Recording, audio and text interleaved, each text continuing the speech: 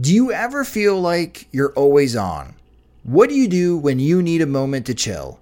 How do you like to hit the reset button to get ready for what's next? These days, everything is go, go, go. It's nothing but nonstop hustle all the time, with working from home and trying to stay in touch with friends and family, a million pressing social issues, and an expectation to always be on 24/7. Sometimes you just need a moment to turn off and hit reset.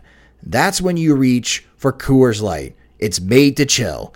My moment to chill is watching baseball, especially when the White Sox are on. I like to have a Coors Light beside me. It's a great beer to have watching the games, as it's cool and refreshing as the Colorado Rockies. And even the mountains on my cans turn blue, telling me that it's time to hit reset. Sit back, relax, and hunker down for an evening of White Sox baseball. So when it's time for you to unwind, reach for the beer that's made to chill. Get Coors Light in the new look delivered straight to your door with Drizzly or Instacart. Must be 21 years or older to enjoy. Coors Brewing Company, Golden, Colorado. And as always, celebrate responsibly. When you rely on the internet for everything, you need speed that can handle anything. And now, Xfinity delivers Wi-Fi speed faster than a gig. Check out our amazing offers on internet and learn about the latest breakthrough from Xfinity. Wi-Fi speed faster than a gig. That's more than enough speed to power all your devices and then some. Go online, call 1-800-XFINITY, or visit a store today to learn more. Restrictions apply. Gig Wi-Fi requires gig speed and compatible xFi gateway. Actual speeds vary and not guaranteed.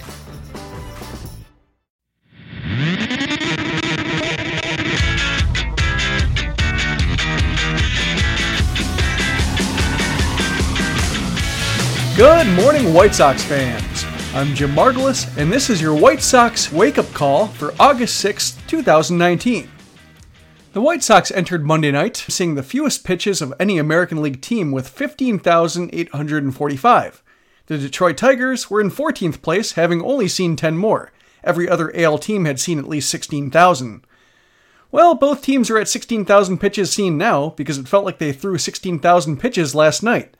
With a doubleheader looming, the White Sox prevailed 7-4 on Monday night at Comerica Park in a game that took 3 hours, 41 minutes, and 348 pitches to complete. The Tigers are now 16 games worse than the White Sox at 32-76, and it's easy to see why. Lucas Giolito didn't have a slider, the Sox struck out 10 times, they only had one extra base hit with an exit velocity over 100 miles per hour, and they still won with no save situation required. It wasn't a dominant offensive effort, but the Sox won by reaching base, drawing 5 walks in a game for the first time since July 15th. They loaded the bases in the first inning against Spencer Turnbull on 2 walks and a hit by pitch, and Matt Skoll brought 2 home with a bloop double that shortstop Jordy Mercer couldn't track in shallow center for a quick 2-0 lead.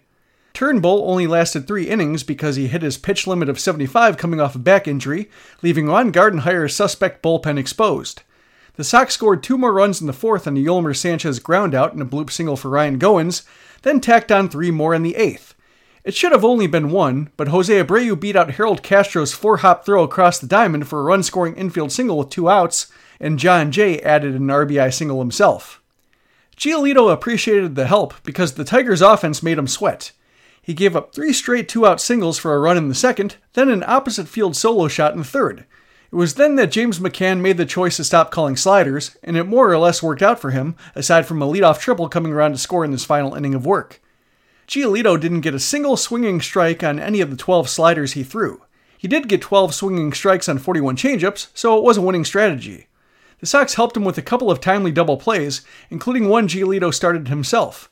He finished 6 innings for the quality start in his 12th victory of the season, which was his first since June 30th. More importantly, Rick Renteria only needed to use 3 relievers for an inning apiece before today's doubleheader, and none of them pitched themselves out of availability. Said doubleheader starts today at 12:10 p.m. Central on NBC Sports Chicago, with Dylan Cease squaring off against Daniel Norris. Game 2, which starts at 6:10 p.m. Central on NBC Sports Chicago, will see the return of Hector Santiago as the 26th man, and he'll face off against Drew Verhagen. Cease picked up his only win against Detroit back on July 3rd, and based on the way the Tigers played in the opener, he's got a good chance of picking up number 2. Santiago had a 5.84 ERA over 7 starts in Charlotte, which seems about right considering BB&T Ballpark is like pitching on the moon this year. Then again, Verhagen has an 11.66 ERA this season, with more walks than innings pitched. It could be a long day, especially if the weather doesn't cooperate. Along with Santiago, it seems like Wellington Castillo will also be on his way back to the White Sox, as the Sox optioned Seby Zavala to Charlotte after the game. It was a quiet night down on the farm, as Charlotte, Winston-Salem, and Great Falls were all idle. Birmingham lost 7-4 to Pensacola, limited to 7 hits from 7 different players. Luis Gonzalez, Luis Basabe, and Gavin Sheets each had one of them, and Cohoes native Zach Remillard hit his first Double-A homer. Kannapolis worked over Lexington by a score of 9-5 behind a 4-hit game by Lenyn Sosa, who collected his 28th and 29th doubles of the season. Amado Nunez went 2 for 3 with a homer, and Jason Billis lowered his ERA to 3.02 with 5 2/3 innings of 1-run ball. The AZL White Sox beat the Athletics Green team in 10 innings 2-1. Samil Polanco went 2 for 4 at the stolen base. Josue Guerrero had another 2-hit game, and the rehabbing Bryce Bush went 0 for 3. Rounding it out, the DSL White Sox beat the Padres 8-4. Gilbert Sanchez reached base 4 times with a double, 2 singles, and a walk, and Benjamin Bailey hit his second homer of the season. Around the league, Minnesota extended its AL Central lead to 4 games. The Twins beat the Braves 5-3, while the Indians stranded the tying run at third base in a 1-0 loss to Mike Minor and the Rangers. To tie the loose end of the Central, the Royals helped the Red Sox snap their 6-game losing streak 7-5. All the exciting stuff was happening in Baltimore. The Yankees set the all-time single-season record for homers hit in another team's stadium by launching 5 in a 9-6 victory over the Orioles. The Yankees have now hit 32 homers at Camden Yards this season, shattering the previous record of 29 set by the 1956 Yankees against the Kansas City A's. On the other side, Jonathan Villar hit for the cycle, with a triple in the 3rd, double in the 5th, homer in the 6th, and a single in the 9th. The Mets successfully used the White Sox as a springboard back into contention. They swept a doubleheader against the Marlins to give them 9 wins in their last 10 games, including 3 at Guaranteed Rate Field last week. And in the white-knuckle NL Central race, the Cubs held serve by surviving late-inning bullpen wobbles in a 6-5 victory over Oakland. They led 6-2 before Oakland rallied for 3 in the 8th, and Marcus Semion's attempt for a go-ahead 3-run homer in the 9th, which would have been his 3rd homer of the game, died on the warning track and left. The Cubs are going to have to improvise closing out games because Craig Kimbrell went on the injured list with knee inflammation.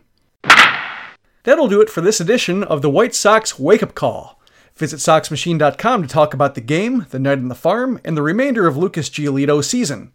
If you're new to the Sox Machine podcast, you can find us on Apple Podcasts, Google's podcast app, Spotify, Stitcher, and wherever else podcasts are found. If you're feeling generous, you can support the site and the show at patreon.com/SoxMachine. Thanks for listening to the Sox Machine podcast. For SoxMachine.com, I'm Jim Margulis.